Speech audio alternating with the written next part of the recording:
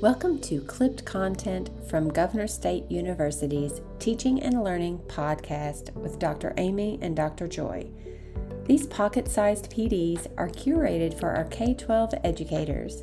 In this episode, Dr. Cipra discusses the effects of bullying. So let's get into it. I want to talk about the long-term effects of being bullied or being a bully or someone who's been bullied. When I think about my son, and we laugh about this all the time, because I told you there were two major times where he was actually assaulted by. This also happened at church where he was jumped by some kids. So as a result, he is an Iron Man. He has a body of steel. In his profession, he can take anybody on now. So he chose a profession where he's a protector. And I think that his experience, which was really impactful, has really shaped his adult life and how he carries himself. He's a A-type personality, how he cares for his body, and the career that he chose. So what is the long-term effects of being bullied, whether you're the bully or someone that's being bullied?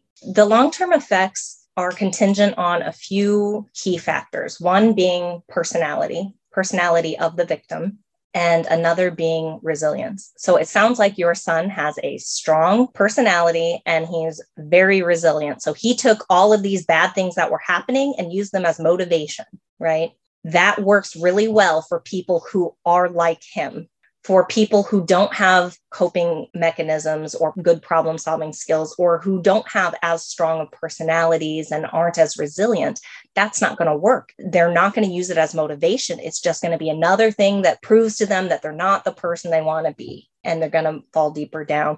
When we have youth who have underdeveloped resilience skills, or who have certain personality characteristics, a little higher on neuroticism, and honestly, a little lower on extroversion. I'm not trying to say that being extroverted is good and being introverted is bad, just that when it comes to things like bullying and making life changes, extroversion tends to be a boon. So when we have these individuals, they generally also have poor coping skills, and they end up with much higher rates of internalizing and externalizing difficulties, as well as other school-related problems. And we see this throughout childhood and adolescence, even into adulthood sometimes. If the behavior, the bullying behavior or the victimization continues, we continue to see higher rates of internalizing and externalizing behaviors. So internalizing behaviors being kind of mood issues, mood regulation type things, and anxiety or depression, and externalizing being further aggression. So bullying has a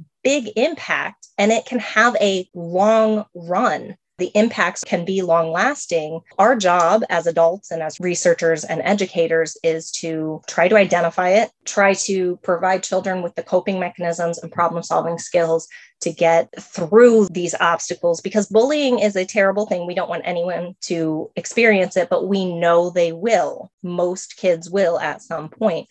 And even honestly, to provide these skill sets to the would-be bullies. Because if we can help them think about their lives and situations and their social interactions in a different way, they'll behave differently.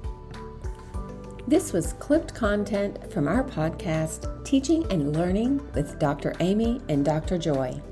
These pocket-sized professional development episodes are curated for our K-12 educators.